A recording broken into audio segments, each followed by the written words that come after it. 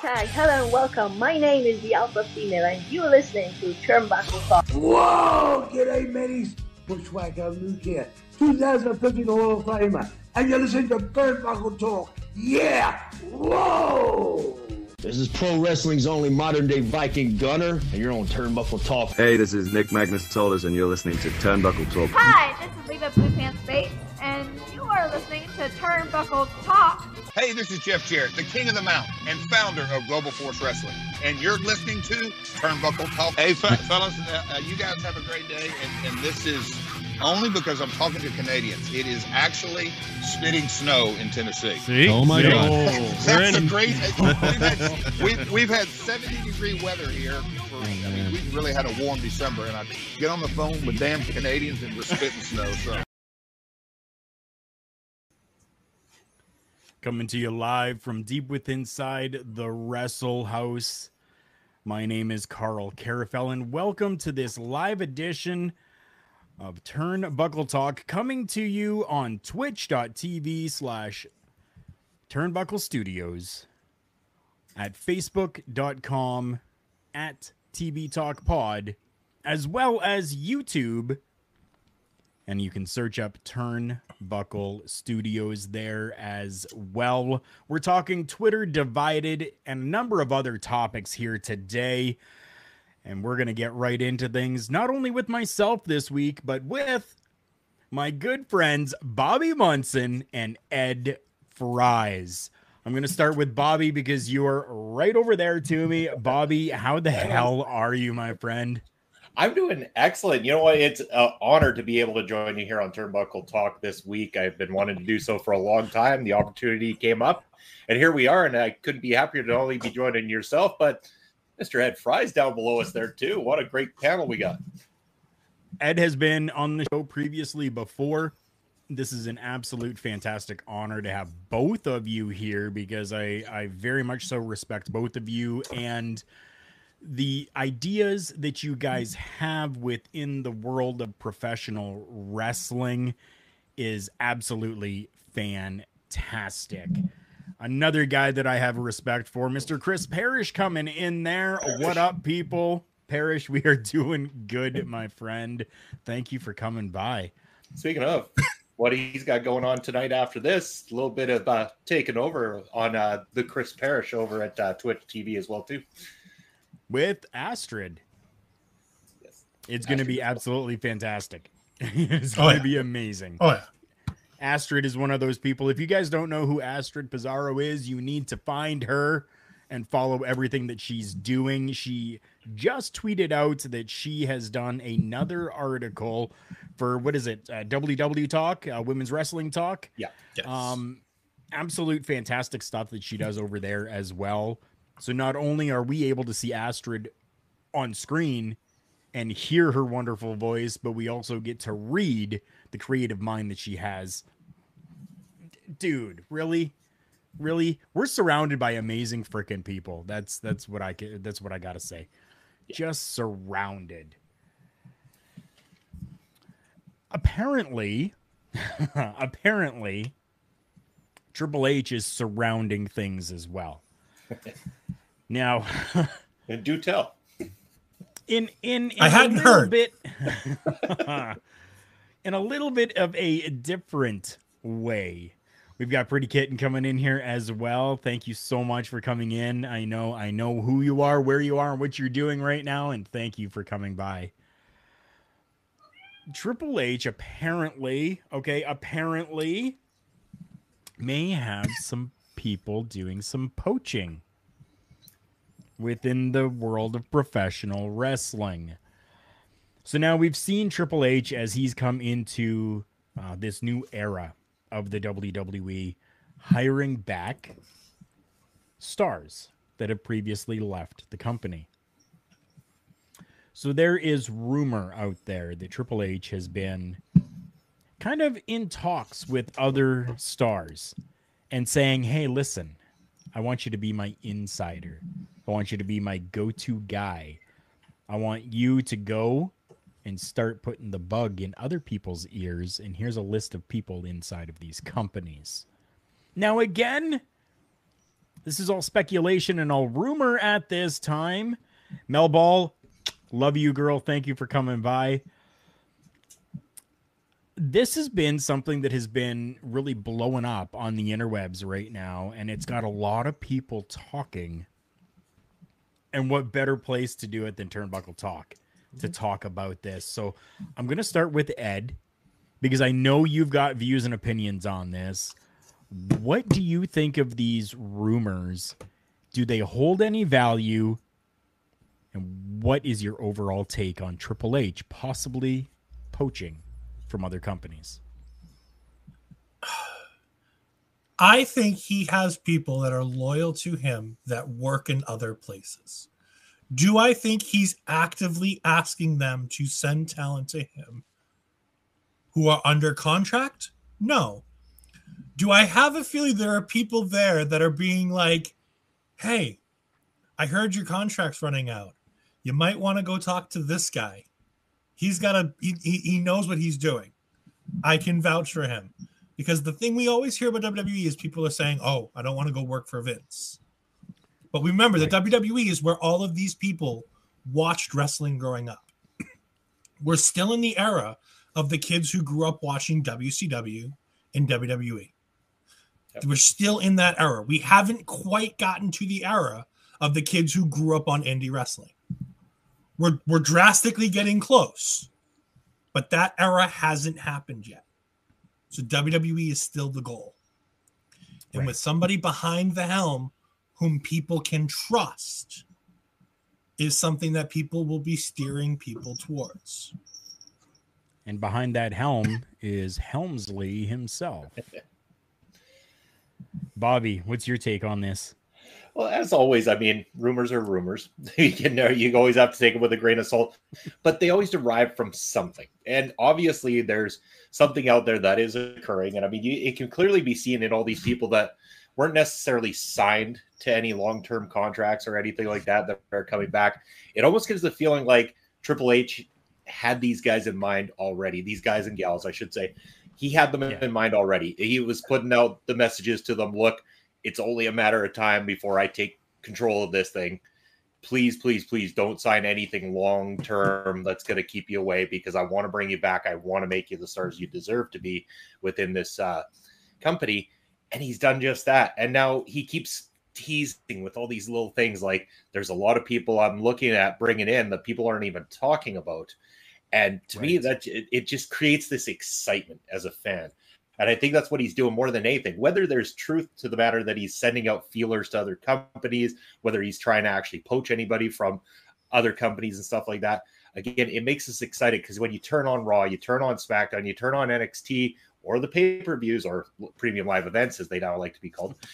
Right. You sit there and you go, what could happen? And that's what always made WWE/WWF exciting back in the 90s, the 2000s, and predating that as well, too, was the, I don't know what I'm going to get myself into next week. I get a cliffhanger. I got to tune into the next show to find out what happened.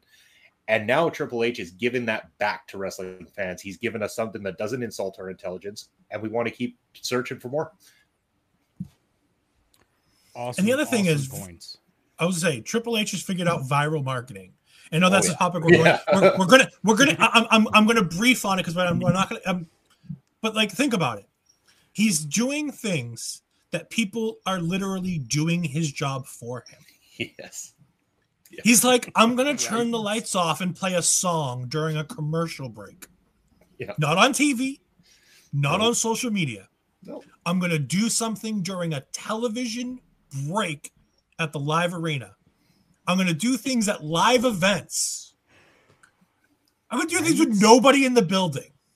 Right. Just viral marketing. Let them do it for you. See, I wasn't overly that excited about the tickets I bought to the live event that's happening in Saskatoon back in January, because at the time, the product was meh. But now I get this rebooked show coming up this Sunday, and I'm telling you, I'm more excited than I've ever been before, because you're not sure. He's giving you a reason to believe in the house when was the last time we saw belief that something crazy could go down at a house show? And think about it. Last night, Dewdrop was on the board having a match. Now, granted, I'm sure she knew she wasn't wrestling. I'm sure he was smart enough to tell her that. Right. But she was on that internal board the entire day until match time, when all of a sudden somebody else came out to the ring. I'm not sure if we're talking about it later, so I'm like, I'll leave it. No, we're not talking about it later, so go ahead. Okay, so Candice LeRae comes back, Poison Pixie herself, and it's just like, yep, nope. Just gonna do it.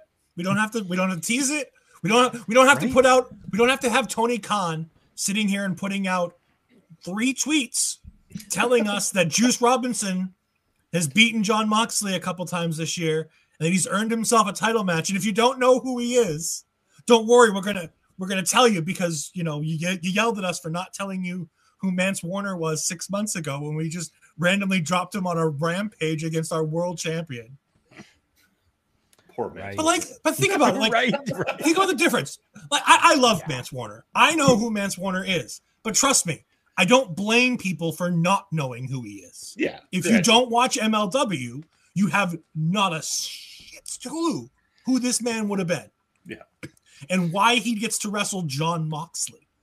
Right. Like, so why Mox? But like, Triple H is like, we're going to play a song at a house show and they're going to do the rest of it for us. It's so true. It is so true. I'm going to just put this out here quick right now. The only word you cannot say on this show is the F word. Okay. It's the only thing I ask. Everything else on the table. You want to say shit, ass, bitch, bastard, I don't care. As long as we don't use that F word, I'm good.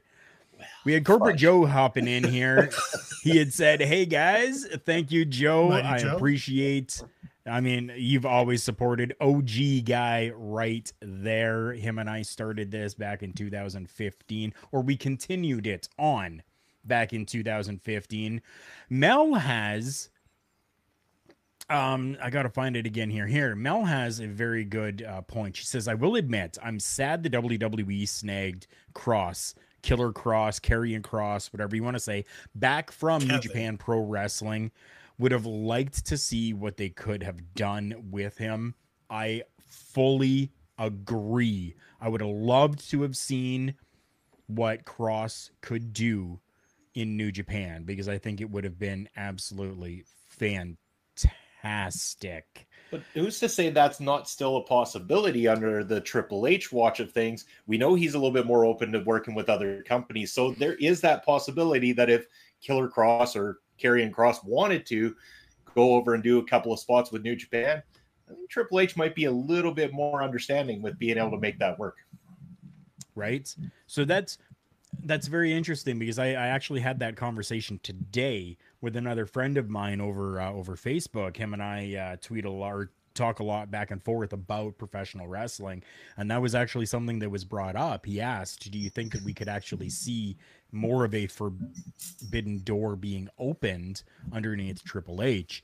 And honestly, my answer to him was not right now.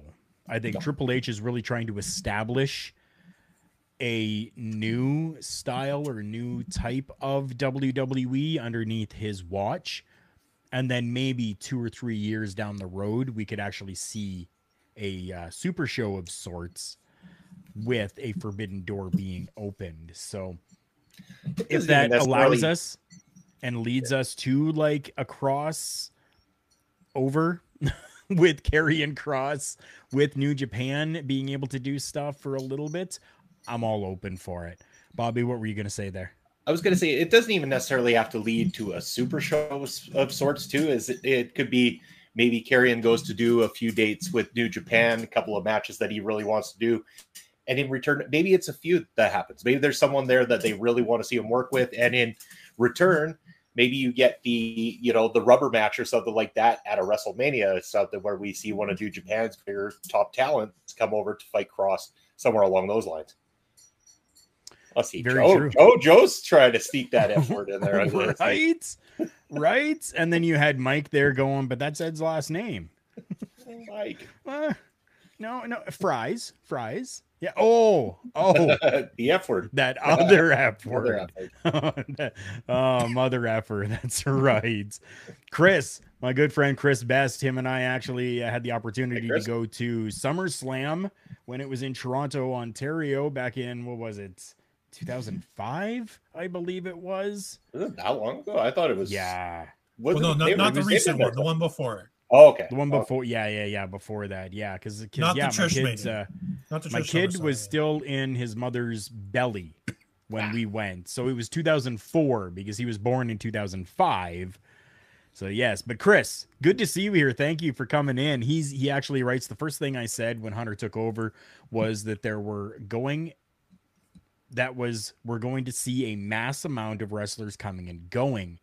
The same thing happened when Vince took over from his dad. And that's, you know what, that's very true. We definitely did see a lot of different stars being not shuffled around, but really a lot of give and take when it came to, especially back with Vince Sr., because there was still pretty much territory days going on back then. So he was able to really shift around and be able to bring other people in to put a spotlight on them, so to speak, from the New York City area, and then allow them to go back to the territories to maybe help build that area, which was a very smart idea. Or not go back to the territories as it was with most of them. Right. Which is where Triple H differs from Vince. Because when Vince did it, he killed the system. Well, Vince Sr. was smart, though, too, because he would put certain contracts in place where he would basically loan out his guys at a fee so that he was making that percentage back while his guys were working for other companies. It was brilliant business. It definitely was. So first off, Mel was actually at Monday Night Raw last night, and she actually earlier said Candice's return was such a moment to be present for. It was such a moment that I ran into the podcast room here because I had just finished recording a Carl Carafel unboxes, which I'll drop after the show today. But spoiler alert, there was a Candice LeRae t-shirt inside my pro wrestling crate. So I ran, grabbed that, threw it on, snapped a photo, put it up. I'm like, hell yes. Hell yes. And now I got to find that comment again here. She says here, we did see Mickie James come in with the Impact Women's title. Never say never, which is definitely verbiage that we use here in the world of professional wrestling. Joe apparently has a question. You guys want to see it? We do. Sure. Joe's question for you guys. Do we see a WWE contracted talent on AEW programming or vice versa in the near future? No, definitely not in the near future. I mean, I agree with the shaking of the head that Ed's got going on there. No, as Triple H begins to establish himself, I don't think he's going to play friendly with AEW. I don't think on the flip side, Tony Khan's too happy about the way that WWE has treated him. So I think there would be a lot of bridging required to even get to that point. So immediate future, definitely not. Down the road someday, again, back to Mel's comment, never say never. That's right. Exactly. I mean, Tony's been taking shots nonstop at WWE since before Vince got let go. And the shots have continued to come more over than not since Vince got let go. I don't think he's going to want any of our people on his programming. I think he's more worried about his talent showing up on Raw without knowing about it beforehand.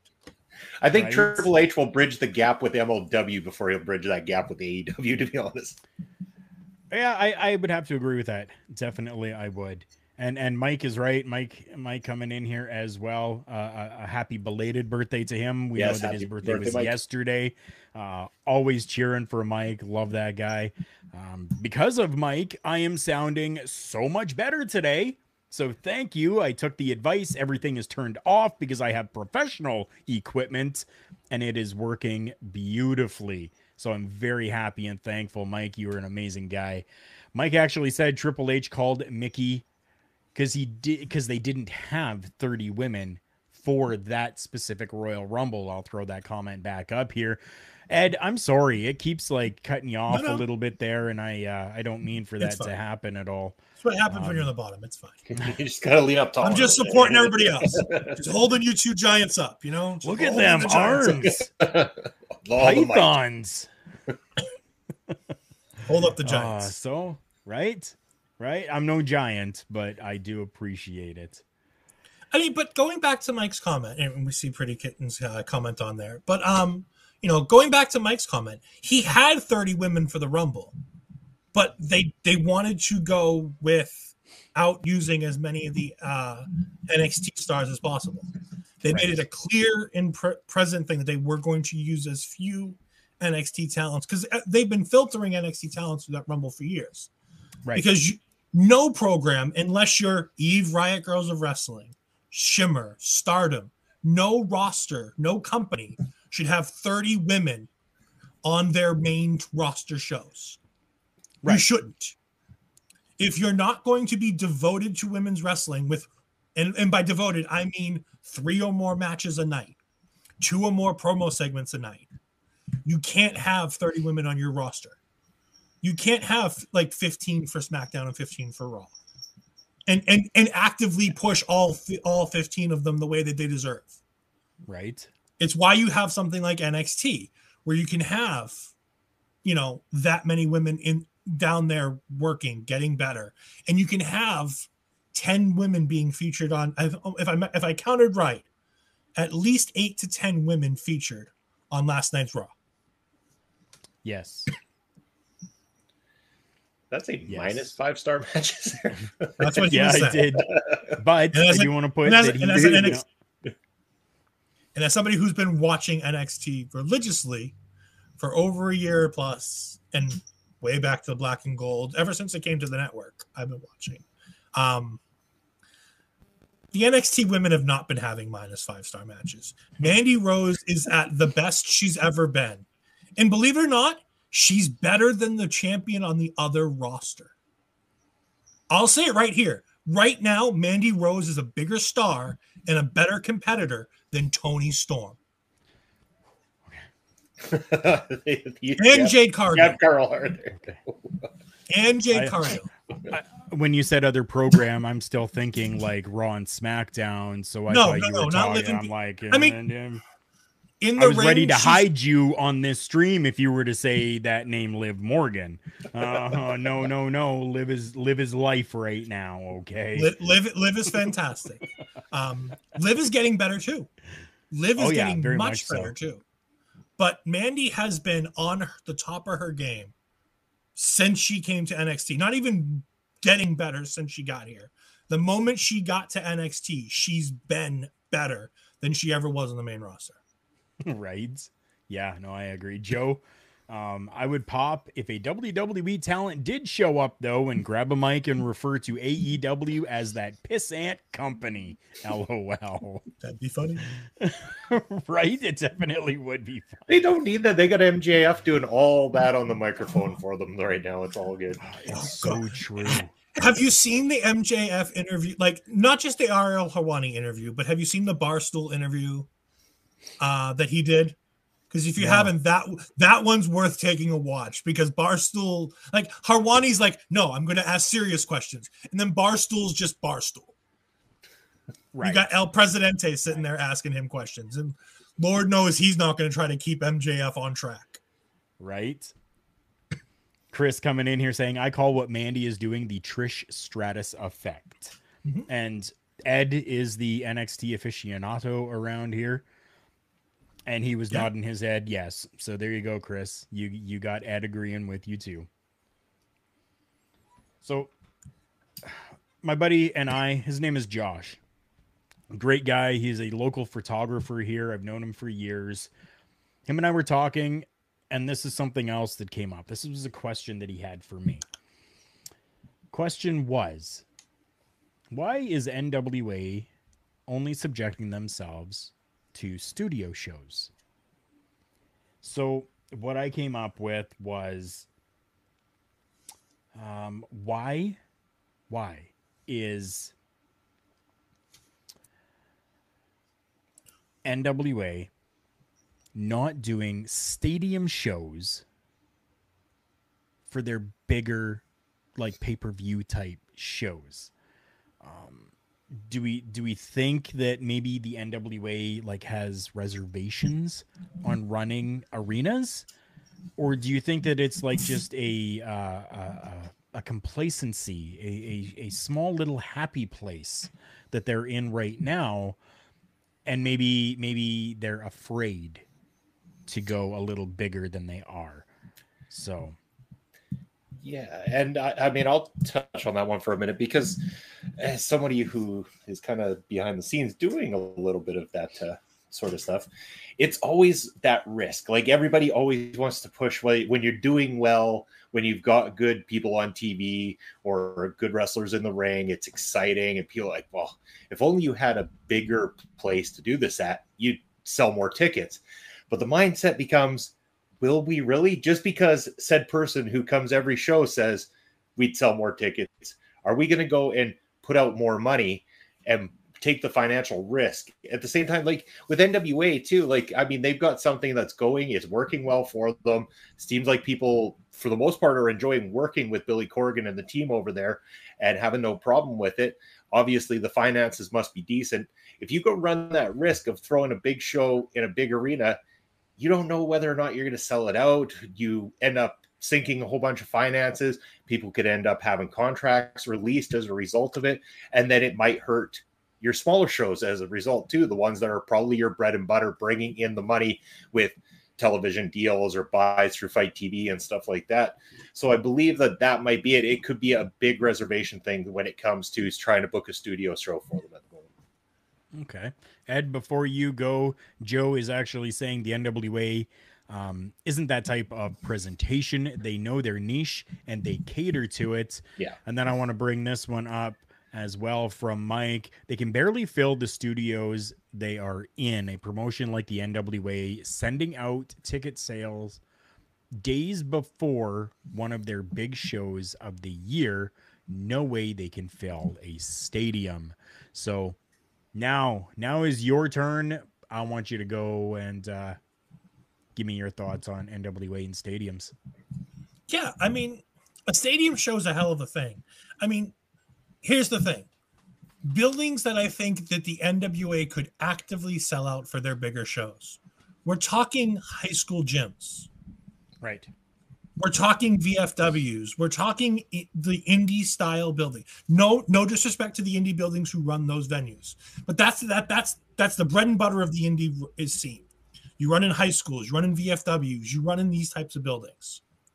The NWA could never, in the position it is right now, fill the ECW arena. No, that's a small building. No. Not even Hammerstein. I'm talking about the 6100 in Philly. Okay, the 2300 arena or whatever. Yeah. Okay. The 2300 arena in Philly. That thing's a small venue. That thing's a couple thousand. Something like maybe that. More? Yeah. I mean, Ring of Honor had a hard time selling it out sometimes. Now, granted, they mostly loaded those shows to make sure they sold out. Because when you say you're running that building, you make sure you load it to sell it. But it's like Joe said, this is an old Southern company. The NWA, even with Billy Corgan running the show, he knows what he has. He's a fan of the type of company he has. He's never going to be the guy who's going to look and say, I'm going to run a football stadium. He's the kind of guy who's like, I'm going to pick this beautiful place like Hammerstein. He would take something like Hammerstein and he'd be like, this is my end goal. Get me to the Hammerstein where I can fill that building out. Perfect. No, he saves the arenas for when the Smashing Pumpkins are back on tour. Right. and then they can't sell them out either. So it doesn't matter. That's true, unfortunately. By the way, it's awesome to see Bobby. Also really happy seeing you back on camera, Ed. That coming from Mighty Joe, Corporate Joe, whoever you want to call him. We got some things. We got some things coming down the pike. I got a fun show in the works that making an announcement on sooner rather than later. Good. Perfect.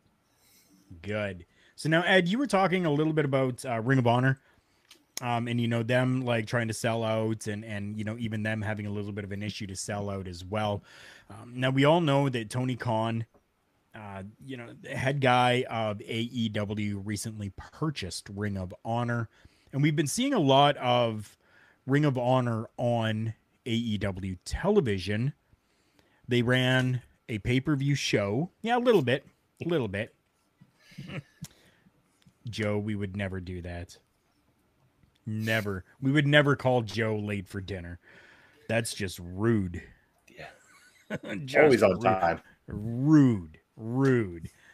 Mel, Ed coming back and making waves. Damn right. Ring of Honor Wrestling was purchased. Being shown a little bit here and there on AEW television. We've seen them run, like a show on their own, a Ring of Honor show since the purchase as well.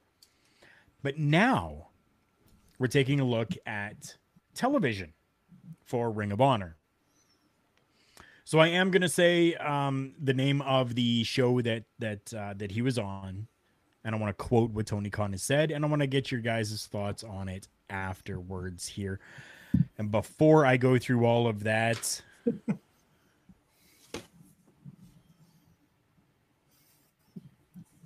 there you go, Astrid, clip it. Quick hello while I watch NXT. Of course. Love you, Astrid. Thank you for coming in. So Tony Khan appeared on the In the Click podcast, and he has now finally revealed which television network fans may soon find Ring of Honor programming on. He's quoted as saying the Ring of Honor pay-per-view events this year have been the most successful couple of Ring of Honor pay-per-view events in many years. And actually, they were both ranked in the probably top 3 or 4 Ring of Honor pay-per-view events ever. So this has been the best year Ring of Honor's ever had on pay-per-view, which is pretty amazing. If we can get the weekly TV going again, if we can get the weekly TV going again, it would be stronger. I would love to bring Ring of Honor back on a weekly basis. And it's a conversation I'm having with Warner Brothers Discovery pretty frequently.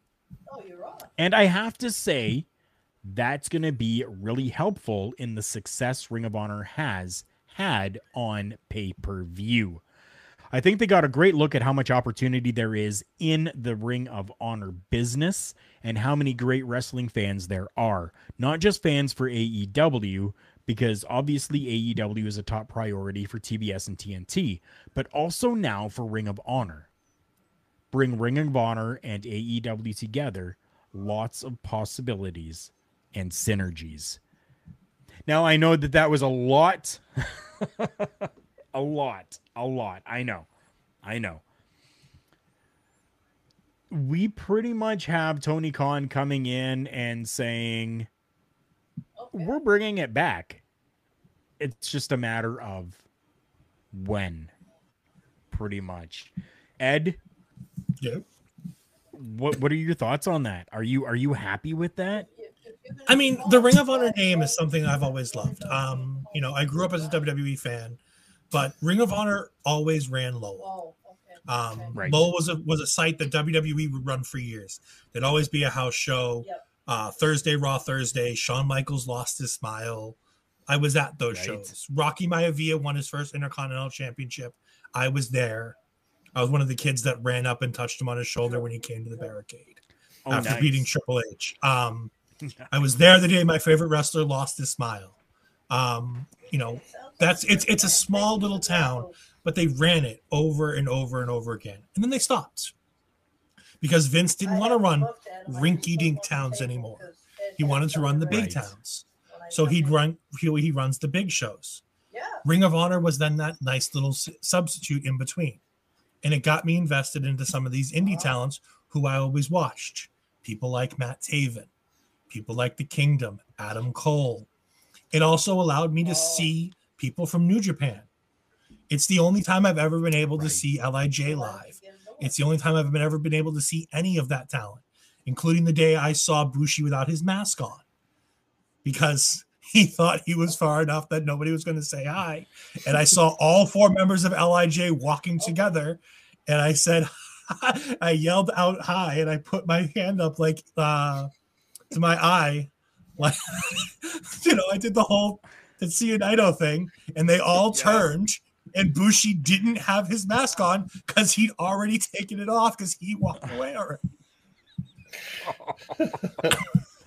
He didn't realize who called out, so he just turned around.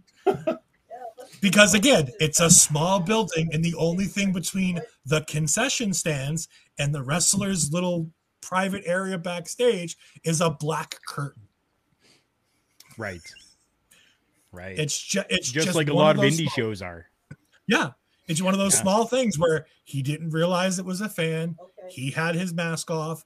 Sonata had his hair down. Like nothing had been done. They had just finished a meet and greet.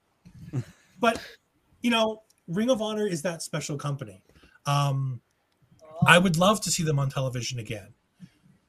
The only thing is, if it's going to be Ring of Honor, you've got to get the AEW out of the Ring of Honor. Treat Ring of Honor like Ring of Honor used to be.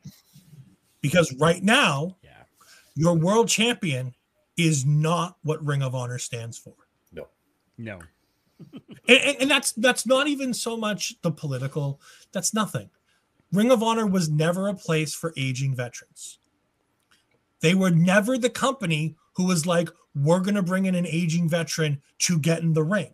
Yes, they're going to bring in aging veterans to sell tickets, do a meet and greet, sit ringside, all kinds of stuff like that. Run the show because Lord knows Delirious never wanted to be on camera.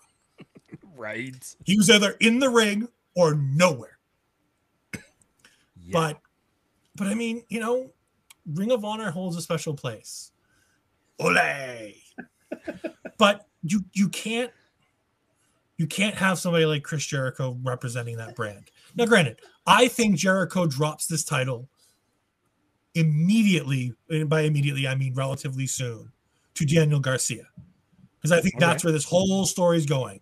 The Daniel Bryan Jericho match was all leading to Bryan versus coming out of Bryan Garcia, which is all leading to Garcia defeating Jericho, leaving the JAS, and running Ring of Honor as its world champion. Do you know she can lose that? Yeah. Yeah, not the first time I've heard that theory as well either, too. And I mean, it's right. Jericho doesn't represent what Ring of Honor is by any means. I was a little disappointed. I always grew up a Jericho fan, loved his work and everything like that.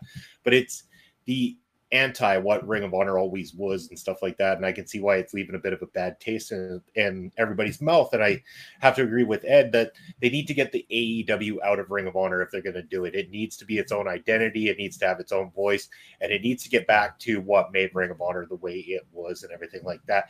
That is not a slam towards AEW by any means, so nobody take it that way. It's just simply, if you want to run Ring of Honor as Ring of Honor, run it as Ring of Honor and get people in there that understood Ring of Honor in the first place. Bring back some of the people for behind the scenes, like Ed was mentioning, some of the veterans that understand the Ring of Honor niche crowd and the people that will get behind it, and have them take control of the booking over there. And just as Ed mentioned there, Daniel Garcia, right? Mike asking Jericho, in Ring of Honor has the first storyline lined up. Which of these young guys is going to take the title off of them? And yeah, I mean, like, you could do a Daniel Garcia. I mean, you could even do like a Ring of Honor original, like do a Matt Taven to become Ring of Honor champion once again. Vincent, even, I wouldn't mind Vincent, taking that championship. Dalton Castle, I wouldn't mind either, right? Like those names that are pretty much synonymous with Ring of Honor. Or if you want that star power, who better to represent a Ring of Honor than Samoa Joe? That's as true. Your world champion, right? At the same time, if they wanted to go star power, they didn't have to go with Jericho. They could have gone with Bryan Danielson. They could have, yeah. Yeah, I do agree here with Chris as well. He says, as long as Ring of Honor doesn't get random, strange hours to air their show like they did here in Canada, he says, I will gladly watch them again. And yeah, they did have some really strange hours going on up in Canada. Joe is a very big Ring of Honor fan, and he says, as an ROH fan, I'm not a fan of what Tony has done with it so far. And don't blame you. Don't blame you. Yeah, I don't either. I'm hoping that this is just going to build towards, maybe a not so much a rebrand, but just that quick little rebuild to be able to get the people back interested and invested in Ring of Honor. And yeah, Mike's right. Whomever beats Jericho will get instant name recognition. 100% they will. That without a doubt. Whoever beats Jericho, if they are an unknown person to absolutely everybody, they're going to get name recognition instantly. It's very interesting. Very, very interesting. I'm hoping that we do get to see a TV deal secured sooner than later and maybe get back to the roots of Ring of Honor and allowing us to have that honor brought back and restored. We're going to take a quick commercial break here because, well, yeah, damn it, I got bills to pay, and I want you guys to go and check out my friends over at Collar and Elbow. Promotional consideration paid for by the following. Wrestling, a love and a passion we all share. I've started a wrestling brand, the wrestling brand. A brand founded on the aspects of wrestling.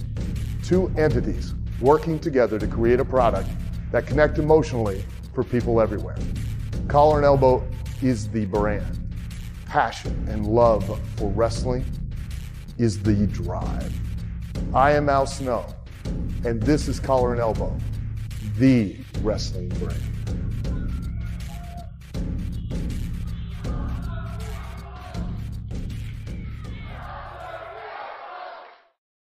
Was for Ryan. That's right. My good friend Al Snow has that company, Collar and Elbow brand. Please make sure that when you're going and checking out collarandelbowbrand.com that you use the promo code JK Podcast, which will get you 10% off your entire purchase. Now, if you were looking for anything having to do with Turnbuckle Studios, check this out. The official Turnbuckle Studios shop is open. Official merchandise from all the favorite shows, plus merchandise you can only find here. Stuff from Turnbuckle Studios. Carl Carafel unboxes. The Boar's Nest with Bubba Duke. Miscellaneous products that you can only find here. Beats and Beatdowns, and Turnbuckle Talk. Find all this merchandise exclusively at carlcarafel.redbubble.com. And that helps pay the bills as well, my friends. So please make sure you're going over there, getting yourself some amazing merchandise, whether it's from Turnbuckle Talk, The Boar's Nest with Bubba Duke, or even that really cool show called Beats and Beatdowns that you can find on Turnbuckle Studios. Make sure you're going and picking up that merch from t-shirts, mugs, travel cups, stickers, anything you can imagine, almost is available there for you. And yes, Joe, F the Remsburg. Very much so. F the Remsburg. I heard a rumor that all the cool kids are wearing Beats and Beatdown shirts these days. They definitely are. They have been selling like crazy. You need to get in on it. You definitely need to get in on it. So we just had a few people that had joined. Okay. And I want to get to Ryan here as well. Right. Ryan just joined in, guys. They should make ROH a YouTube show. They could make tons of money just running on YouTube. You'd think that. You know what? Yeah, I think they definitely could. I think that would be a fantastic idea for them. And even if they were to do the, Nice. I can't even remember what it's called. Their station, I guess, like their TV station, where you pay like $4.99 a month and you get full access to everything that they have. I think people would be willing to pay the $4.99, just like they do with Impact Plus, right? You can do the same thing with Ring of Honor for a cheap price. You're going to make your money that way, plus all the ad revenue, plus, all the clicks and all the views and everything. You're going to start to really make money. We'll get to these other quick comments here as well before we continue on with the next topic. Mike coming in here as well saying Jericho will be champion going into the new show. He is a safe champion, and he can put the feather in his cap that he found 2 promotions TV deals. I don't want him in charge of any of my TV deals, let alone more of them. I want less Jericho, not more. I don't know if we need to inflate Jericho's ego that much more, but right. You inflate him anymore, he's going to be friggin' floating down the friggin' Broadway in the Macy's Day Parade.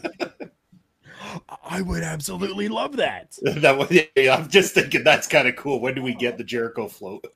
Right? I'm a Jerichoholic. I used to.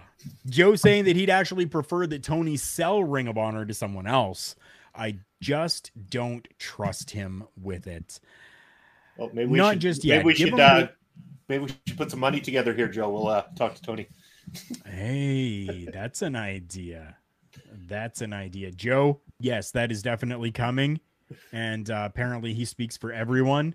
It definitely will be happening. There will be a season 2 of Beats and Beatdowns coming out. We're getting details and everything all figured out. Very soon. And very, very soon we're going to be getting at least the first few episodes recorded and done.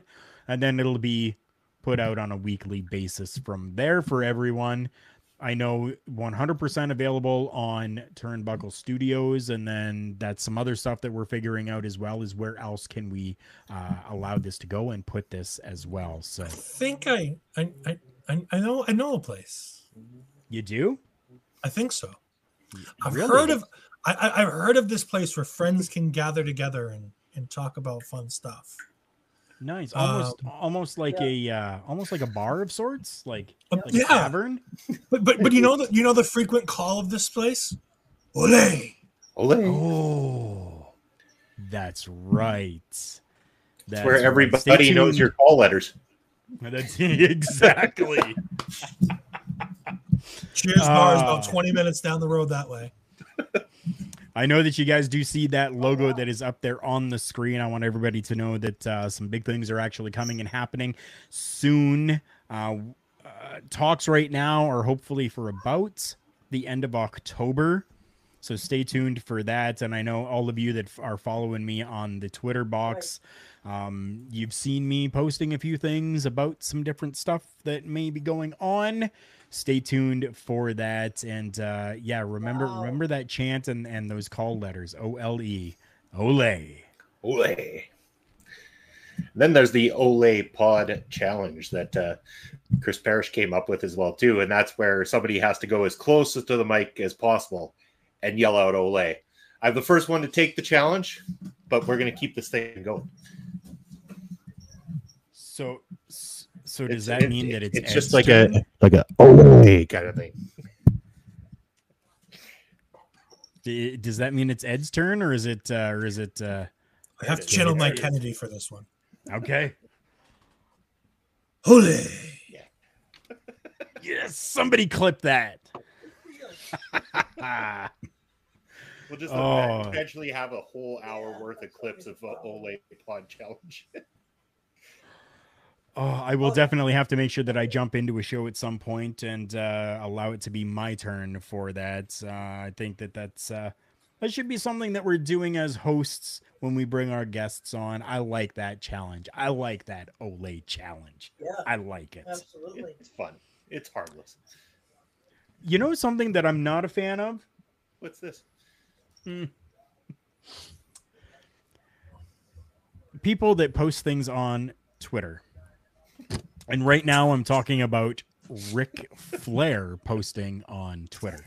Okay, that's somebody you should Can we just skip all things Ric Flair because I need to go over this because this just absolutely pisses the shit right out of me right now. So September 26th, Ric Flair tweets, "Thank you to everyone who helped me celebrate my 50 years in the business. One thing is for certain," and all in capitalized letters, "I will never retire. Woo." I'm glad people shelled out $600 to go watch Ric Flair's last match. Yeah. Yeah, well, it's kind of like how many concerts you go to where it's the final tour ever, and then all of a sudden it's just the final tour of that year. Kiss. Yeah. Ric Flair, I absolutely love you. You have been one of my favorites growing up throughout the generations of superstars that I have seen come into the business.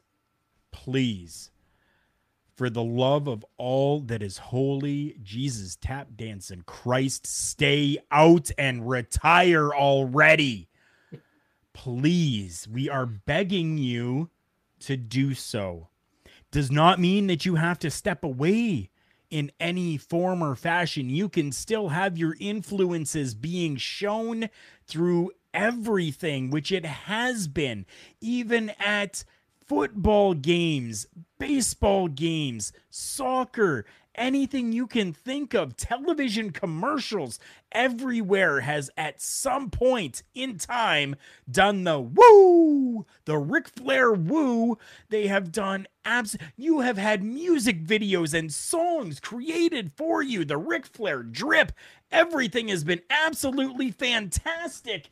Please, please, for the love of God, I beg you, let us have our memories, because I don't want to see you get into the ring again and die like you just about did twice during your final match. Mm-hmm. Well, that whole speech there, Carl, deserves a big woo. Oh my goodness. I just, yeah, okay. Now I got to get to some of these comments here quick. Joe says, "I used to be a fan of Rick, but now it's just like, go away, you old fart." And Kitty Munson made an appearance. Yes, Kitty Munson has made an appearance. Mel coming in saying Kitty as well. See, look at how great Ed is. He's here on stream, and he's even in there commenting on screen. Woo! Woo! Rick's last match for me still to this day has been his match with HBK back at WrestleMania 24. I have not and refuse to watch any of his matches after that. Coming from Chris Best. Yeah, the "I'm sorry, I love you" matchup holds a very special place in my heart. My two favorite wrestlers of all time. I shouldn't say that because I absolutely adore Jake the Snake Roberts as well. Two of my favorite in Ric Flair and Shawn Michaels going head to head at WrestleMania, and just the intensity that was there.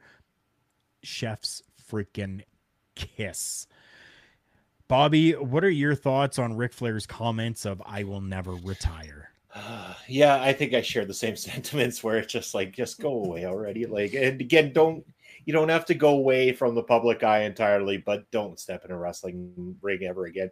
If you want to put on cards like you did for your last match, minus the last match itself, fine. I was thoroughly entertained by at least 70 to 75% of that card that night. It was a reasonably good show and worth the price of admission. I just don't want to see him in the ring. Same with Ricky Steamboat, who's now talking about getting back in the ring again. Like, all these guys, I want to remember them in their prime for those great moments that they gave us. It kills the mystique of them as professional wrestlers when they try to carry on to do something that they're just not capable of doing the way they used to. It's no different from when WWE brings back The Undertaker. As I loved The Undertaker, always loved The Undertaker. I don't love The Undertaker so much when he comes back anymore because it kills the mystique that made The Undertaker a badass individual inside the ring. Now it's like, now he's kind of actually a dead man walking legitimately, and I don't necessarily want to see that in a professional wrestling ring. Right. Ed, before you go, Ryan's comment there says, I would love to see Ric Flair in AEW and be the manager of the new Four Horsemen. And then who do you guys think would be his 4 wrestlers? Ed, I know how much of a fan you are of AEW. So Every that's week. why I pulled Every this up week. here. Every week I'm constantly watching something else. No, but this is actually a really easy one. This is actually a really easy question. If you're talking about a new Four Horsemen, you're starting with Andrade because you're keeping on the Flair legacy. So you have to have Andrade.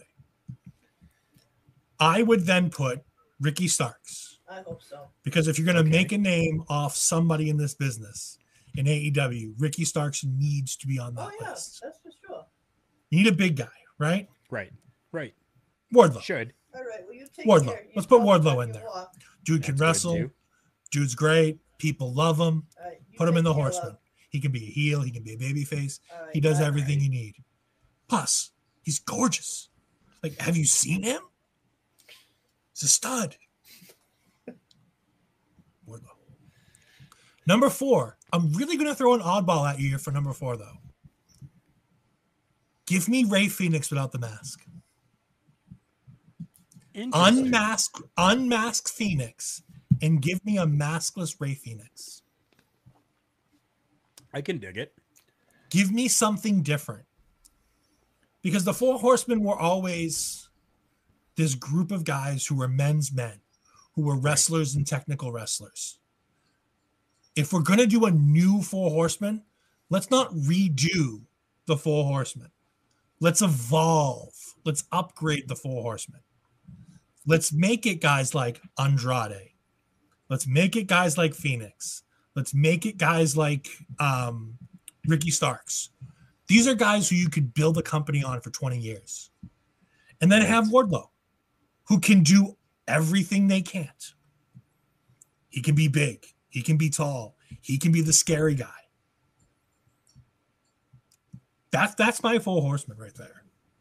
See, I'm on board with where you're going, Ed, but I think I would remove Rey Fenix without with the mask situation.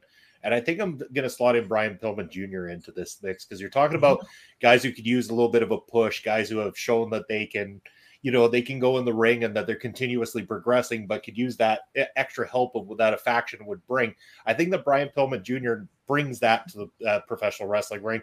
And I think that he would slot in there. He has such a high level of respect for pro wrestling from the past that I think that it would be such an honor for him that he would carry on that badge well into the future when it comes to representing a new Four Horsemen. Those are good picks too. If I were to have to choose 4, FTR, Silas Young, and MJF. Also not going to complain with those picks at all. Yeah. Joe, we got to put Joe's comment up here. Joe saying that he would do Starks, Wardlow, Garcia, and Brian Pillman Jr. So we're all relatively on the same page here. Smart man, this Ed Fries guy. Yeah. I agree. He really is. Yeah, I mean, we're all relatively on the same page there. I mean, and that's a testament to those workers. For even because of how illustrious the Four Horsemen are, just that name, the Four Horsemen, is synonymous with greatness. And to even include any of those names in there is a true testament to who they are and their character. I mean, because think about it. Think about the last time that somebody tried to do a new Four Horsemen. Do you remember the group of names that was in that group? Are we talking? Let's see if anybody can name the 4. We're not talking Evolution, are we? Fortune. Give me the 4 names in Fortune. Couldn't tell you. I'll give you one. AJ Styles. Still lost. AJ Styles, Christopher Daniels, okay. Kazarian, Beer Money, and Desmond Wolfe. Interesting. You'll know Desmond Wolfe because Desmond Wolfe is now he's the commentator. What is his name? Why is his name escaping me now? He was the one who did did NXT tomorrow. Nigel McGuinness. Ah, yes. Yeah. That's the name I'm looking for. Yeah. Yeah. AJ Styles was in a group that was led by Ric Flair as a mini Ric Flair. Right. That's why when you're trying to redo the Four Horsemen, you change it, you update it, you do something different, because otherwise you get stuck with something like that. Yeah. Thanks, yeah, Impact. I couldn't even remember. I couldn't even remember it, and I'm an Impact guy, and I couldn't remember that. Jeez. You want to know the only reason why I remember who's in it? Because it's the group that's in the ring with Ric Flair. When you have that great YouTube video of Jay Lethal being Ric Flair to Ric Flair, and you have Ric Flair losing his ever-loving mind. Right, the woo-off. Yeah, among other things. Yes. Ric Flair lost his ever-loving mind. Yep, he did. He did, and it was always a great sight to see. I loved it. Speaking of great sights. Oh, good Lord. I was so happy with this. I have no clue what's going to happen with it yet, but I was so happy to see Saraya on my television screen within AEW. I wouldn't have cared if it was AEW, MLW, NWA, Impact, Ring of Honor, GCW, WWE. I don't give a shit. I like seeing Saraya. And I'm very interested to see if she is actually cleared, considering they have already added her to the website and have already put the graphic underneath showing that she is 0 for 0 in singles, tag, and trios. Does this mean she's cleared? And if she is, who do we want to see her feud against? Bobby. Ooh, that's a good question. I am happy to see her on screen, definitely, because she brings a star power and everything. I didn't really know about going the angle of getting inside the actual ring herself at this point. If she is cleared, though, and maybe she is, and that's where WWE dropped the ball in letting her go. Obviously, I mean, you need her to mix it up with some of the big names at first, definitely, just to reestablish things over there. Have her be a bit of a leader, have some of those really awesome matches that, clearly she could have with a Britt Baker, with someone like an Athena, Toni Storm and stuff like that too. But inevitably after that, being able to work with some of the younger talent to not only help get them over, but to maybe teach them and show them the ways and stuff like that, how to present yourself on TV in order to stand out like a star. Because the reason that she is a star is because she knows how to conduct herself as such when she presents herself in the ring. Just her walking out, she didn't need to say a damn thing. And she had that crowd eating out of the palm of her hands. Not to mention, she chose a badass theme song to come out to. Right? Yes, she did. Joe's got an unpopular opinion. Just pretty typical, and I expect that. Saraya's debut did absolutely nothing for me. Sorry. His Canadian is showing there. He said sorry. He apologized. You don't have to be sorry. You don't have to apologize for that. The Twitterverse was rampant with opinions just the same as yours, Joe. So it's not, yeah, definitely there was. There were people that were saying this is absolute garbage and she should never have even attempted to make her way into another company at all. They were happy seeing her gone, blah, blah, blah, blah, blah. And then you get some of us, like myself and Bobby. We got to go down to Ed here in a moment, but the two of us, at least right now, who have said, hey, we can dig it. We can dig it. Ed, what are your thoughts on Saraya? So here's the thing. Anytime Ed says, so here's the thing, we know this is going to be good. So listen up, people. She can wrestle any woman on their roster. She could wrestle any woman in the world, even on WWE's roster, in an AEW ring. If the booking of the women's division doesn't get any better than it already is, and it's not booked at 9:30 at night on a Wednesday, and it doesn't get more than 10 minutes, it ain't gonna fucking... Oh, there's that F word. It ain't gonna matter. Ain't nothing going... Sorry, Carl. You told me I can't say one thing. Of course I did. I try to limit it. I don't want the entire show just to be the F word. The donation swear jars over to the side. Yeah. I'll donate to the swear jar. But no, like, if they don't book them, they already have ultra talented women who could do so many amazing things. But guess what? You don't book them right, so it don't matter. You got Toni Storm as your world champion. It don't matter. You had Britt Baker as your champion for how many days? The fact that you have to question it, I don't know. Was it over a year? Was it under a year? I don't remember. It was over because a year. It didn't matter. It was over a year. Yeah, because it didn't matter. Hikaru Shida held the title for almost the entire pandemic. Right. But she ain't on TV anymore. And I love that they have YouTube programs where you can get all kinds of talent on your wrestling programs. But don't sit here and tell me that when I tell you that you're not booking your women's division properly and you come back with the excuse, don't you see how many women's matches are on Dark? Don't you see how many women's matches are on Dark Elevation? I don't care. Dark and Dark Elevation are main event. They don't matter. They're an internet program. They don't matter. I don't care if you book them into your programs. If you're not telling me what's going... You had Diamante versus Big Swole have a best of three, like 3 stages of hell match. And you couldn't bother to put the thing on television. Right? You couldn't bother to put it on television.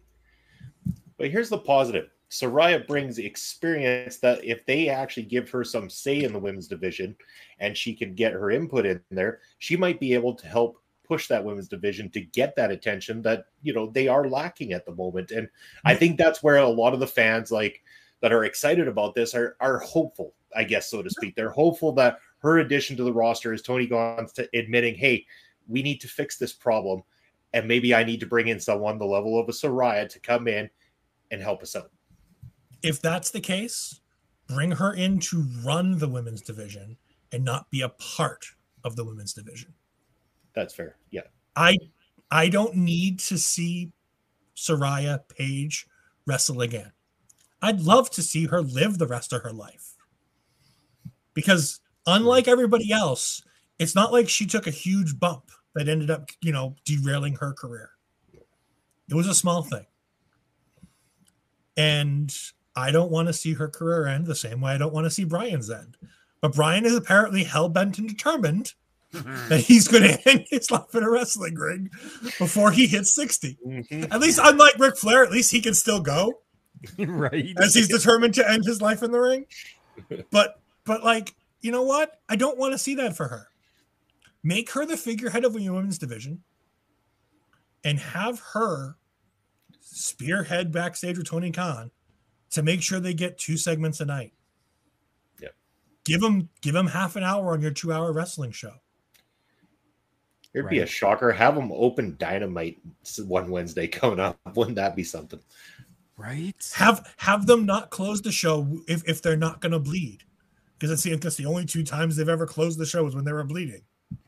Yeah. Because it was the St. Valentine's Day the St. Patrick's Day match between Thunder Rosa and Britt Baker. They bled during that one. That one closed Dynamite. And then the Bunnies match. Didn't that one close Dynamite too? I believe it did. And I know that she bled like a stuffed pig in that one too. Yeah, she did. The last thing I need is in my women's wrestling is like, I get that all wrestling gets to be different and creative. Right. But for me personally, that's not what I want to see in my women's wrestling. So I prefer not to see that as the lasting images of what the foundation of their division is. Chris coming in here. Before I get to Chris's comment, I just want to say that if Saraya, Paige, whatever you want to call her, is going to have a match in AEW, I want it to be against Jamie Hayter, please. And then I will be happy. Saraya versus Jamie Hayter. And then done. I'll be happy with that. Chris saying I could see. How are we supposed to be pronouncing her name? Saraya? I've said Saraya, but I've never heard it said. So. Okay, I could see Saraya taking what she learned from Dusty and Fit Finlay, and hopefully applying that to booking the AEW women's division properly. Joe's right. Joe says, screw it. Let's do Hogan versus Flair in AEW. Is a loser actually dies match. Yep, in a loser actually dies match. The best part is considering the health of those two guys, they probably both died before the match was over. Right? They probably would. They're both gonna die on their way to the ring. Yeah. Yeah, I mean, like, I really hope Saraya does do that as well. That maybe no, an error or a mistake. Separate those two thoughts. We're gonna finish talking about the loser dies in the ring match. And we're going to go back to a different thought about Saraya, right? Yes. Can we separate those thoughts? We're not. Saraya is not dying in the ring. I thought you were connecting the two thoughts, and I was like, nope. We need to stop there first. Nope. Okay, good. Good. Going back to Chris's comment here, we are going to talk about Saraya booking and helping the women's division, which I think would be absolutely fantastic. That is definitely what I want to see, and I hope that it was an error on media's part or social media web design's part when they actually put the graphic underneath with the singles, tag, and trios matchup. Actually, I'd say she won a trios match pretty good. That's for a topic for another day. That seemed more like a triple threat. Seemed more like a triple threat to me, Carl, but or a 2-on-1, depends how you look at it. Walkers and bedpans are legal to be used during a matchup between Hogan and Flair. It's like 90s wrestling with Hogan and Flair. Oh, we are going way off from where we were. All right. Let's circle back. Yep. We're going to circle back now. We're going to do a full circle right to our last topic today. All right. Full circle. I do want to put this graphic up here first, and I do need to change this text as well, because the graphic depicting the superstars in the ring was provided by Black Mass Designs. You can find them on Twitter at BLXCKMASSDESIGN. This guy did an amazing job with this graphic that you see there, and I want to make sure that he gets all of the kudos for it. Talking about it, I tweeted out that picture. The damn thing freaking blew up. I'm going to go to it here. I have it as my pinned tweet for this show. I'm going to go to the tweet activity as you guys take a look at this picture. It has had 269,773 impressions throughout Twitter. It has had 7,065 different engagements on it, and it has been liked 1,695 times, quoted 186, and retweeted 212 times. Damn. Now, trying to go through and see all of these comments that have been put there has been tiring.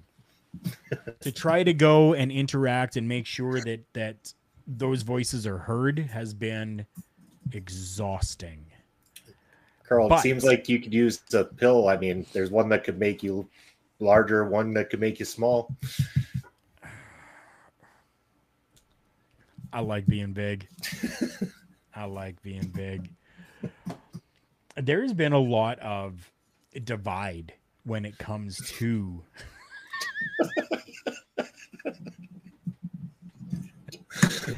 yes, Joe, leave it to him to derail the show. with his comments. No, they're not stupid comments. No comment is a stupid comment because, as I have said this entire time that I've been doing these shows, all of you that are watching and listening are my co-hosts as well, and your interaction is 100% appreciated. Just like the comments that have come through from some of these people on this Twitter post that I put out there have been everything from "this is amazing, take my money now" to "this is the absolute shits, what the hell do you think you're doing?" So now this has been one of the biggest, most talked about things to happen within the world of professional wrestling in a long freaking time. We're talking this whole White Rabbit saga that is going on, which has people believing that it's Bray Wyatt, just as you saw in that graphic, and that possibly we have got characters coming to life from the Firefly Funhouse. Now, I know that both you, Bobby and Ed, have said that you have done extensive work when it comes to taking a look at this White Rabbit saga. And I want to start with you, Ed. Give me what you have found, what you have learned, and we're going to go from there. Nothing. We all know the same amount as anybody else. 2 weeks ago at SmackDown, during a commercial break, they dropped the lights and played Jefferson Airplane's White Rabbit. Then they did it again the next night at a house show. Same format. They then played it on Sunday night in an empty arena before the show for whatever reason. On Monday Night Raw, the following week, we got a QR code that led us to a game of Hangman, which asked who killed the world. And the answer was "you did."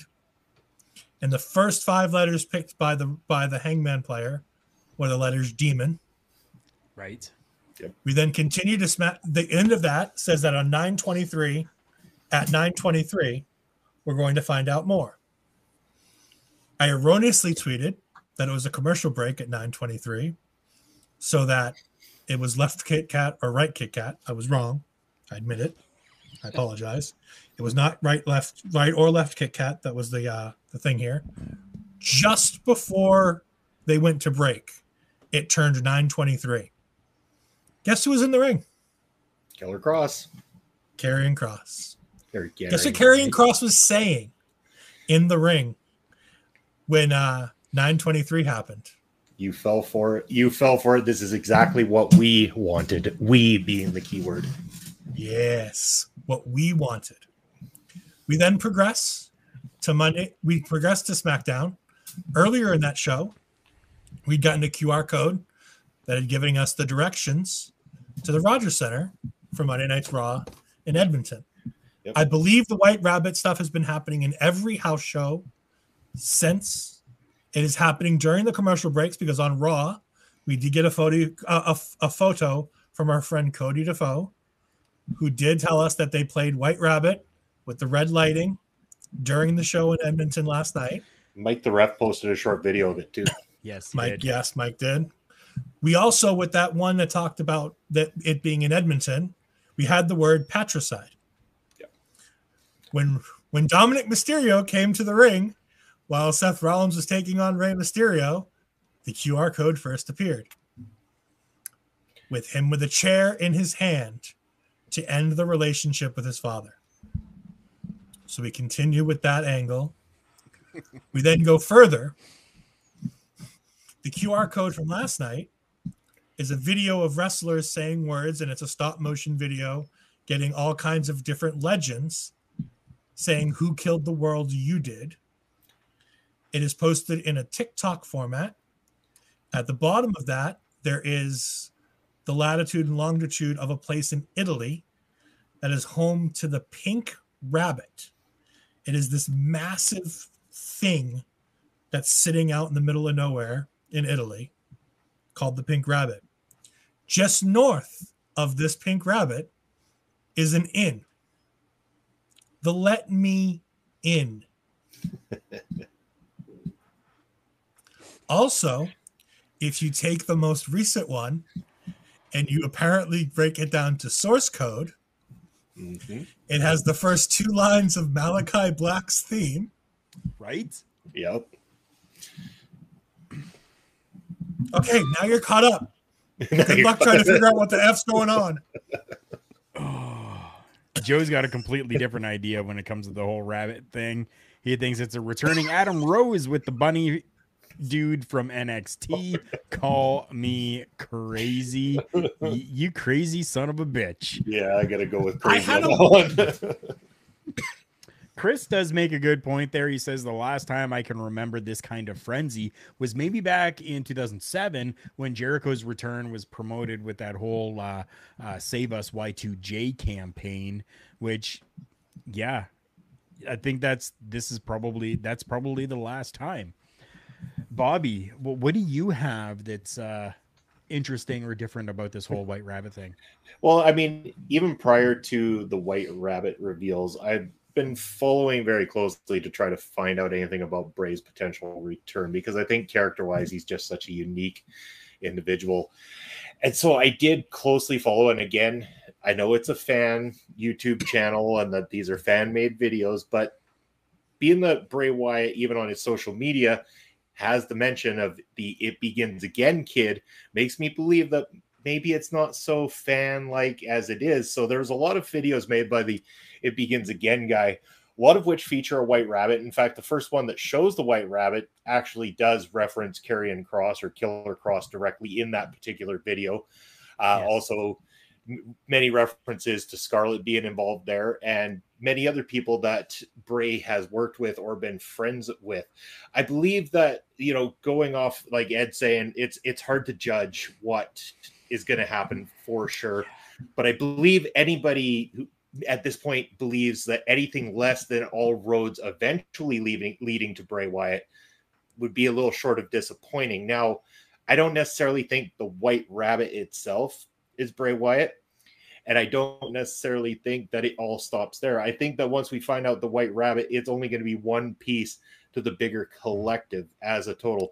I do believe the one name that people aren't talking about, and Triple H has alluded to names coming in that isn't even on the said poster and could be part of the said Wyatt Six, as they say, Taylor Rotunda. And not coming back as Bo Dallas, I believe coming in as Taylor Rotunda himself, or one of the incarnations of these different characters. And if you go to the It Begins Again channel, there actually is a whole video where there's a voice being talking about pure evils and the evils of the world and stuff like that. And there's a guy in a blue suit walking around with a baseball bat and a white creepy mask on, swinging it around. And at the end, it reveals that it was Taylor Rotunda in that one as well, too. So it really makes you start to wonder, could Taylor Rotunda be on the verge of making his return and be maybe the last piece before they open that red door, as we've seen in the game that was put out, to open the gate, the supposed gates of hell, where you will release the said demon back into the world of professional wrestling.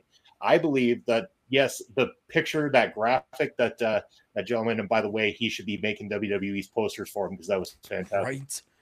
But I believe those 5 make a lot of sense. Although Dexter Lumis makes me scratch my head a little bit, but only a little. He's got the creepiness and the mystique about him right now that I understand where it fits. But I do believe, creepy bastard. Oh, for sure he is. Just the look of that guy. He's creepy Stone Cold Steve Austin all the way. But I believe that you slot Taylor Rotunda into this, and I believe that you drag out the full reveal of a Bray Wyatt return to the Survivor Series in War Games itself.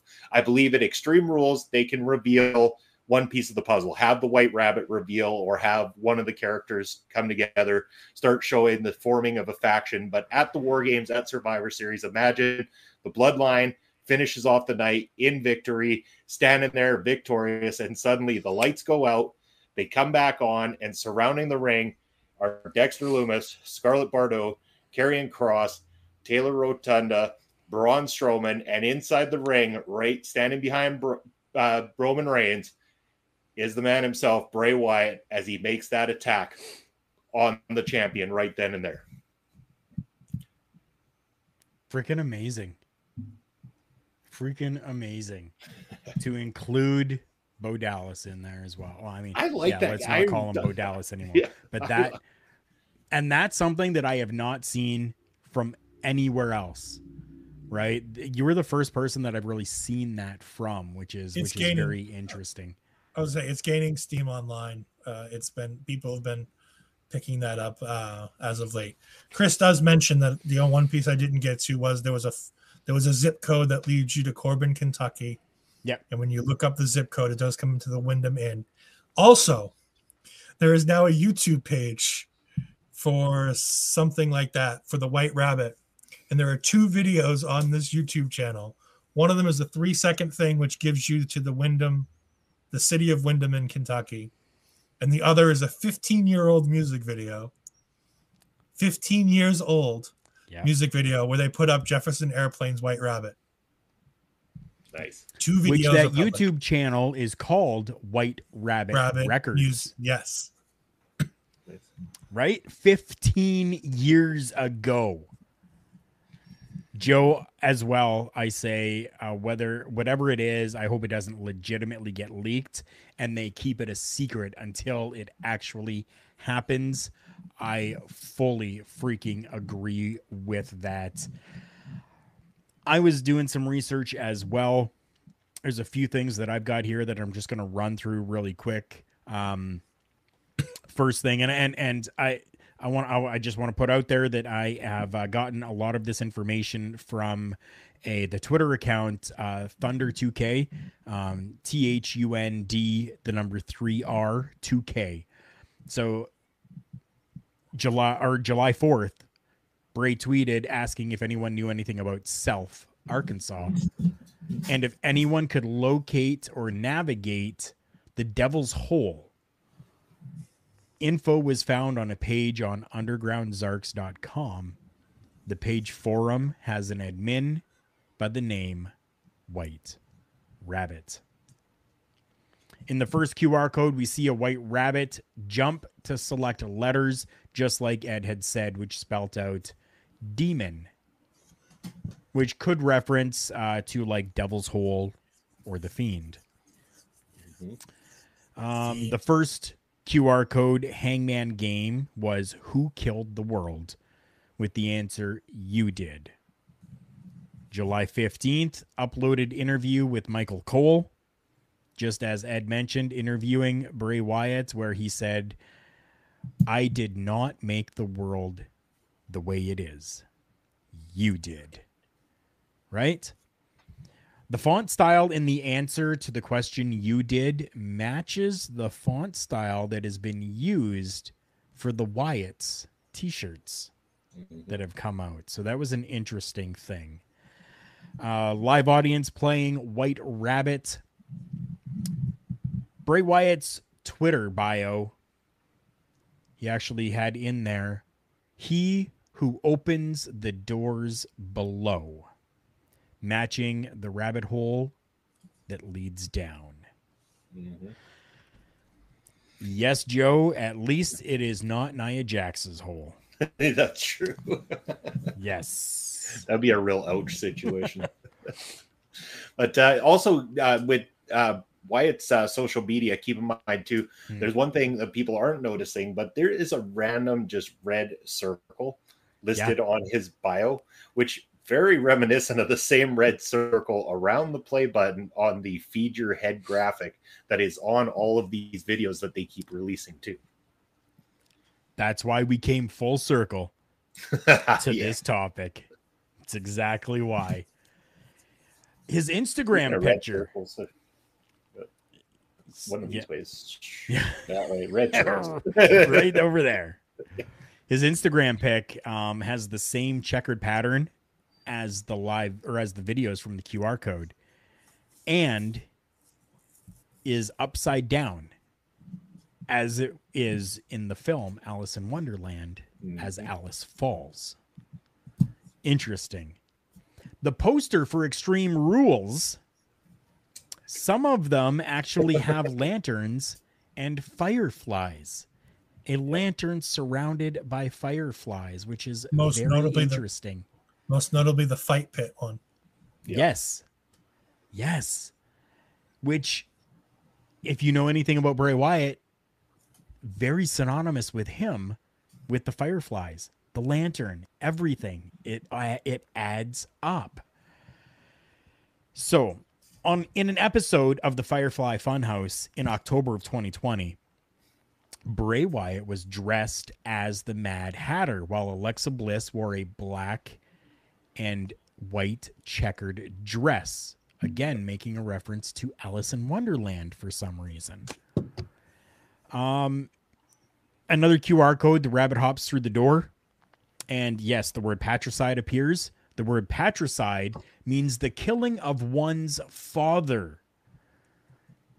And in an old Florida Championship Wrestling promo, Bray Wyatt talks about and speaks to killing his father. So again, another little twist in there. Could also, just speaking of that too, Carl, could also be reference to the fall of Vince McMahon or the death of the father that led Bray Wyatt through the initial run in the WWE. Right? Yeah, like 100%. That was exactly where I was going with the next. Because Daddy ain't here no more. Right? Yeah. Joe saying, so basically, if it's not Bray, this has to be the best trolling job of all time. Right? Triple H just wanted to play some music at a show, and everybody started going wild with it. Right? By the way, all the artwork for all of this stuff is all eerily reminiscent of the artwork by Carl Scarborough, who is synonymous with Bray Wyatt and wrestlers of all types, including Dexter Lumis and Karrion Kross. Yep. As well as one of the guys who helped him, along with Jason Baker, the guy who made the Fiend mask, all worked on the Fiend stuff together. Well, he's the one that leaked that photo of a white rabbit design shortly after this all started happening as well, too. I mean, it's like they're slapping us in the face with it, but like you said, if it doesn't lead that way now, what the hell are you going to do? Yeah, the white rabbit on the left-hand side right here is work of Carl A. Scarborough. Right? Yeah.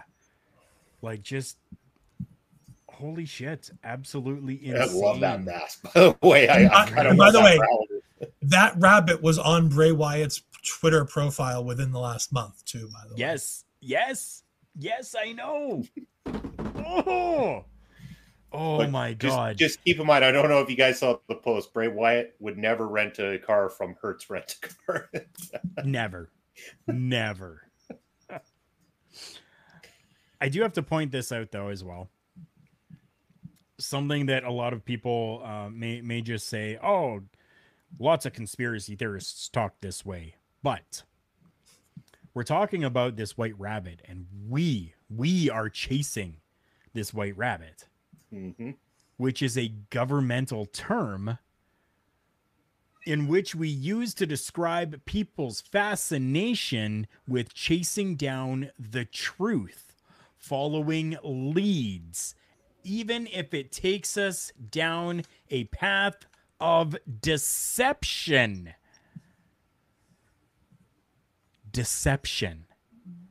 So we're chasing the hell out of this thing, going, by God, in your best JR voice that you can have, it's Bray Wyatt.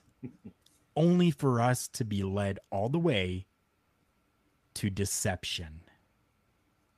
I don't know which way is left, right, up, or down right now.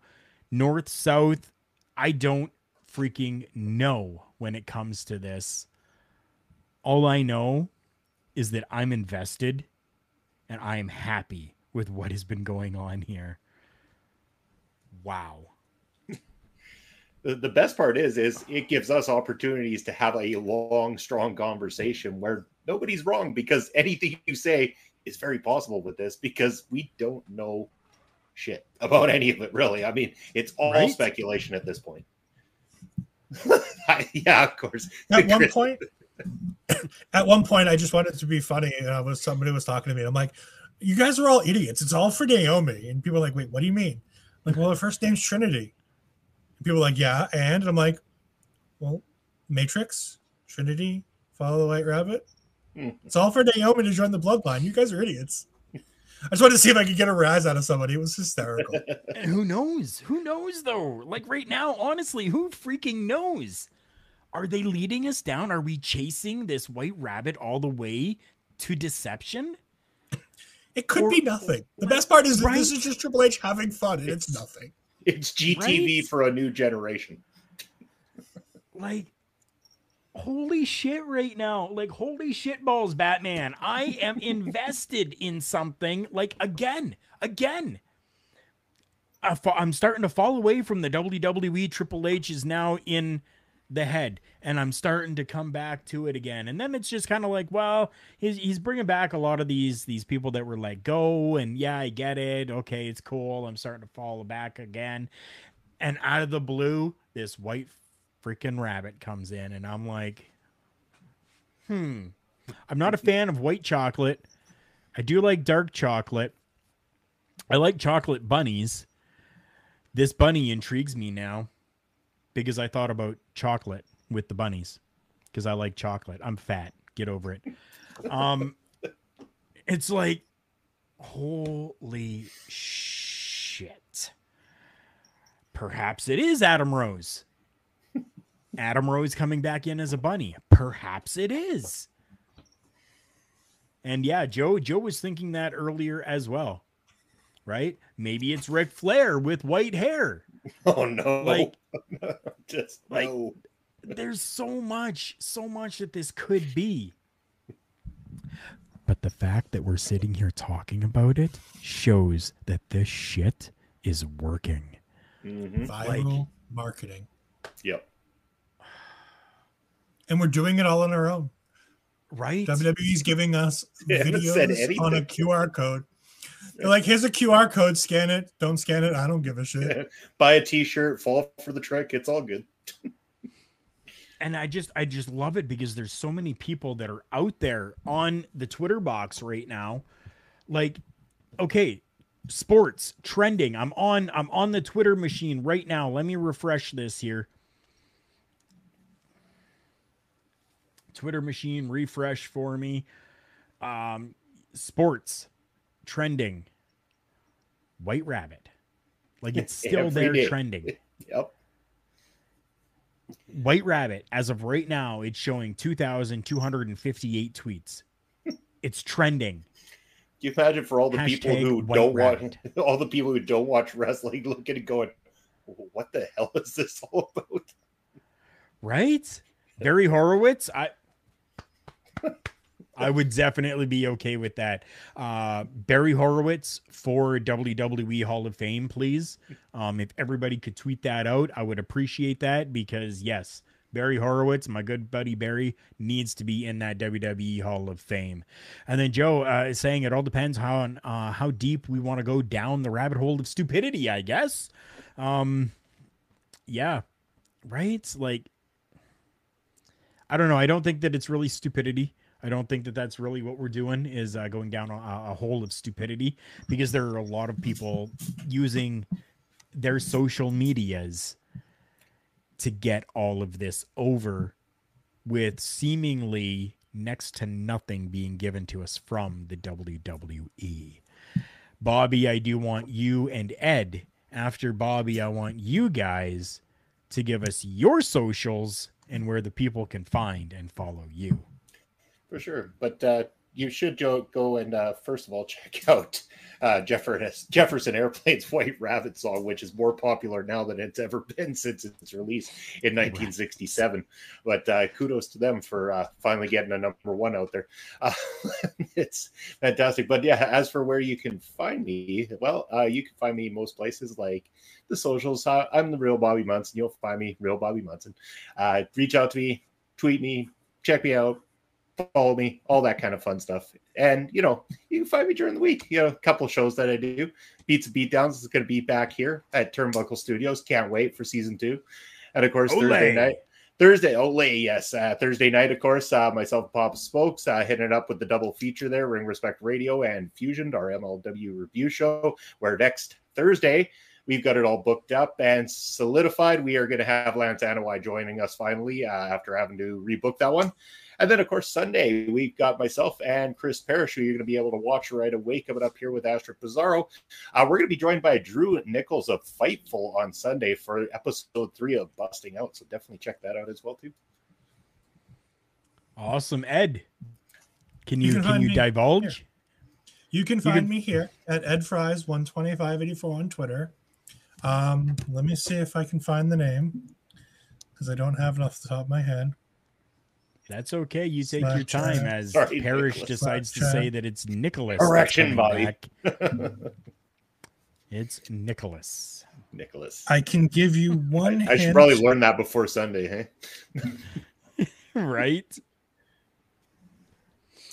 Crap. Where did it go? Yes. It's all good. I'm hitting here with my non-sponsored Dr. Pepper, having a drink. It's all good. Variant Wrestling Realities. Coming soon. Okay. Sounds unique. And that's all the teaser you're going to give us? What if? For now? If that's fine, that's perfectly fine if it is. No, that's enough for now. What if Ed decided to tell us? What if? What if? My name is Carl Carafel. This has been absolutely amazing to have my good friends Bobby Monson and Ed Fries joining me here on this week's episode, as well to each and every one of you that have watched this show, whether you watched it live and interacted with us here as our co-hosts. We thank you. We appreciate you. And to everyone that is going to see this as it is shown afterwards, whether that's on Turnbuckle Studios YouTube page, whether you're going to twitch.tv/Turnbuckle Studios and rewatching it that way, or if you're on Facebook watching it at TB Talk Pod, or even if you just get it in audio format on Podbean and any of those podcatchers out there, we thank you, we appreciate you, and we welcome you back next week as well. Remember, everyone, the world's a scary place. Take care of each other.